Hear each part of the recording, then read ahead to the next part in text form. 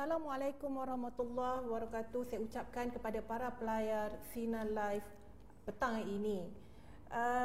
Perdukunan, ramalan nasib dan sejenisnya diharamkan oleh Islam dengan larangan yang cukup keras.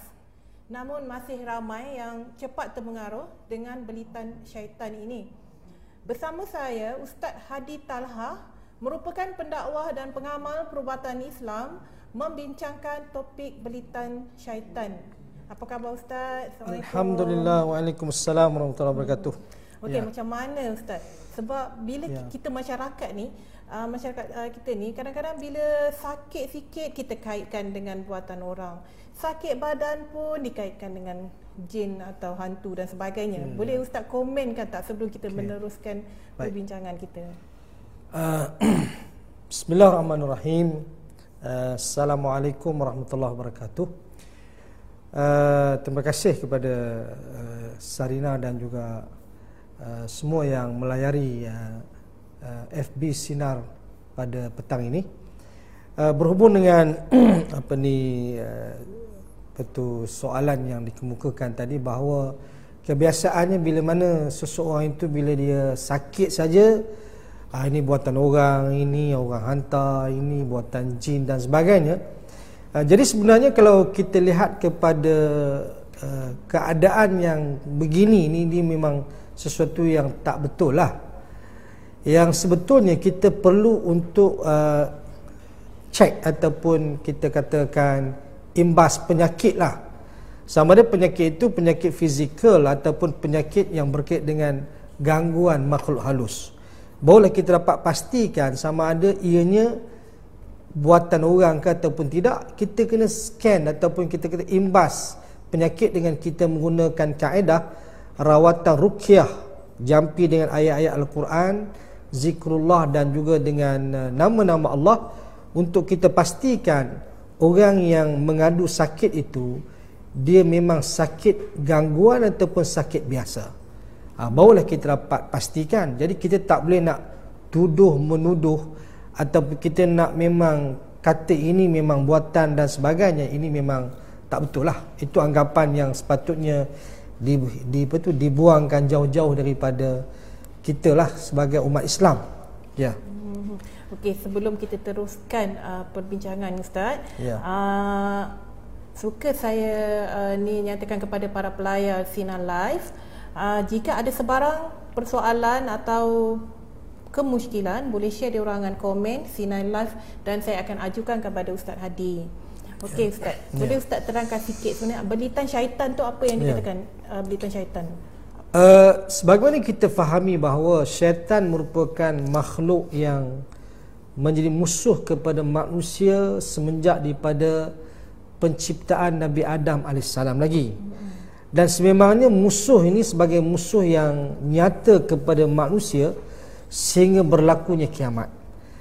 Dan ia tipu daya syaitan ataupun belitan syaitan ataupun kita katakan hasutan, bisikan jahat syaitan ini memang ia suatu perkara yang dilakukan oleh mereka terhadap manusia dengan apa cara sekalipun. Makna itu sebab syaitan ni memang dia tak boleh tengok manusia senang, manusia bahagia. Maka dia akan cari jalan macam mana untuk nak memporak-perandakan manusia, untuk nak bawa manusia kepada kesesatan, untuk bawa manusia daripada lari daripada jalan landasan Islam itu sendirilah. Dan antara gangguan ataupun kita katakan belitan syaitan itu juga dalam bentuk gangguan penyakit, sihir, saka, gangguan dari sudut singgah, sampuk dan sebagainya, melibatkan seseorang itu dia mengalami sakit-sakit badan, fikirannya tidak menentu, kan, dia suka nak marah dan sebagainya. Maka ini antara apa yang dilakukan oleh golongan syaitan lah. Maka sebab itu memang ia akan sentiasa mencari jalan macam mana untuk nak mengganggu anak Adam ni daripada berbagai-bagai situasi lah ataupun kita katakan pihak ataupun kita kata macam ni lah. Sebenarnya kalau kita katakan kita semua ni memang ada gangguan. Makna gangguan dari sudut bisikan jahat lah. Itu sebab kita kadang-kadang nak sembahyang tu nanti dululah, kemudianlah. Makna gangguan luaran lah. Sebab syaitan ni memang dia ada. Dia mengganggu bisikan jahat tu. Itu memang biasalah. Tapi yang lebih serius lagi, bila mana syaitan tu dapat merasuk, mengganggu anak Adam tu daripada dalam diri manusia itu sendirilah. Itu yang lebih serius. Tapi secara umumnya memang dia mengganggu semua orang. Gangguan, tapi gangguan tu ia berada di luar. Lega saya dengar. Begitu maknanya. Okey, tapi kenapa mudah sekali kita manusia ni tertipu dengan syaitan ni? Sedangkan mereka tahu mendekati perbomohan atau perdukunan ni syirik. Ya. Ya, memang dia punya, kita katakan syaitan ni memang dia pandai untuk nak menipu manusia. Bahkan Nabi Adam dan Hawa tu sendiri, kalau kita lihat, ditipu oleh syaitan. Sehingga kan mereka, dikatakan oleh syaitan bahawa bila mana mereka, Adam dan Hawa makan buah yang dilarang tu, menyebabkan mereka akan kekal dalam syurga. Sebenarnya tidak kekal. Bila makan bukan kekal, terkeluar daripada syurga. Maknanya syaitan ni dia membawa satu benda yang indah di pandangan mata, tapi sebenarnya ia satu benda yang tak indah. Ada makna dia menampakkan satu yang cantik itu huduh, dia menampakkan satu yang huduh itu cantik. Dia menampakkan satu yang benar itu salah, yang salah itu benar. Itu tipu daya syaitan. Dan memang pun kalau kita lihat syaitan juga, dia bawa kepada ke arah kita ni untuk mengikut hawa nafsu kita lah. Kan, sebab hawa nafsu ni memang dia mengajak kepada kejahatan.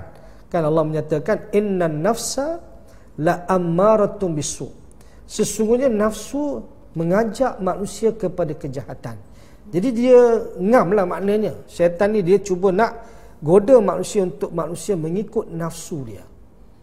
Keseronokan, kan, hiburan dan sebagainya. Dan ini merupakan sesuatu yang kalau kita lihat dilarang dalam Islam. Dan benda-benda yang dilarang itulah yang digoda oleh syaitan untuk kita melakukannya. Ini makna. Itu sebab tanpa kekuatan iman, tanpa kita katakan pergantungan kita kepada Allah, maka sudah tentulah kita senang untuk digoda, ditipu daya oleh syaitan itu sendiri. Lebih-lebih lagi golongan yang jahil, golongan yang tidak berilmu, golongan yang maknanya mereka tak memikirkan soal ilmu itu sendiri. Maka sebab itulah ini benda yang kita perlu ingat bahawanya yang penting sekali kita katakan ilmu tu memang sesuatu yang penting untuk kita nak menilai sesuatu itu baik ataupun buruk lah. Dan memang kalau kita lihat kepada golongan syaitan ni, dia takut kepada golongan yang berilmu. Macam Omar Al-Khattab radhiyallahu anhu, kan, bagaimana Omar, syaitan bila Omar lalu satu jalan, syaitan dia tak boleh lalu sama jalan dengan Omar, sebab syaitan tak boleh tengok Omar. Pasal apa? Sebab Omar ni seorang yang berilmu dan dia seorang yang sangat kuat berpegang kepada agama. Maknanya untuk kita menghadapi golongan syaitan ni, kita kena ada kekuatan dalaman kita lah. Okey, sebelum saya nak mohon Ustaz terangkan, adakah kita ni boleh sekuat Umar? Saya nak ucapkan Assalamualaikum kepada para pelayar yang bersama kita, Ustaz. Iaitu Nunu Sulaiman, Nordin Botok, Shima Halim, Khaibir Khan, Dah Tingkap Baru, Zul Haris, Zalaha dan ramai lagi. Dan ada juga persoalan ni daripada Pak Lang. Boleh tak kita pisahkan pasangan suami isteri yang berkahwin kerana sihir pemikat? Boleh. Maknanya okey. Soalan tu agak begitu umum sikit. Cumanya kalau memanglah kalau kita lihat kepada penggunaan ilmu sihir ni, satu penggunaan yang dilarang. Sama ada sihir itu untuk pengasih, pemikat, ataupun sihir itu untuk memisah. Jadi walau macam mana pun, kalau kena tengok keadaan lah. Kalau sekiranya satunya, kalau orang yang menggunakan sihir itu dia bertaubat kepada Allah dan pasangan itu hidup dalam keadaan yang baik, saya kira tak perlu kita nak pisahkan mereka. Tapi seandainya memang ada tengok keadaan yang tak elok, ada niat yang tak baik, kemudian dari sudut perbuatan suami ataupun isteri itu sendiri dia melakukan suatu benda yang menyeleweng, yang menyimpang daripada agama, dan tak bertaubat daripada perbuatan sihir yang dilakukan untuk memikat pasangannya itu, saya kira itu perlu dipisahkan lah. Jadi kita kena tengok keadaan. Mana boleh kita pisahkan sebab jalan dah tak betul. Dan memang ada pun, maknanya dari sudut perkahwinan dari sebab sihir pengasih, sihir pemikat, yang menjadikan seorang itu tertarik dengan seseorang yang lain, tapi tarikan tu bukan dari diri dia lah, daripada bukan natural.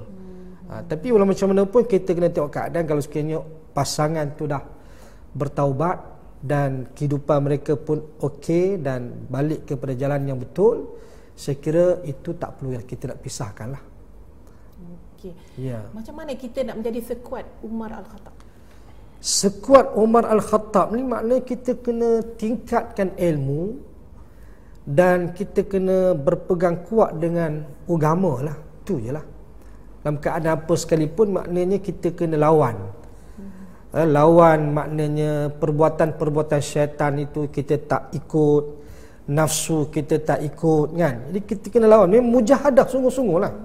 Nak mujahadah ni memang satu benda yang berat, tapi kita boleh buat melalui tadilah kita katakan pengisian ilmu dan juga amalan daripada ilmu yang kita perolehi, dengan kita mengikutlah apa yang Nabi suruh, sunnah Nabi, apa yang Nabi buat tu kalau kita dapat ikut, insya-Allah lah, makna kita akan jadi seorang mukmin yang kuat, yang dapat untuk kita melawan, menghadapi golongan syaitan tu lah.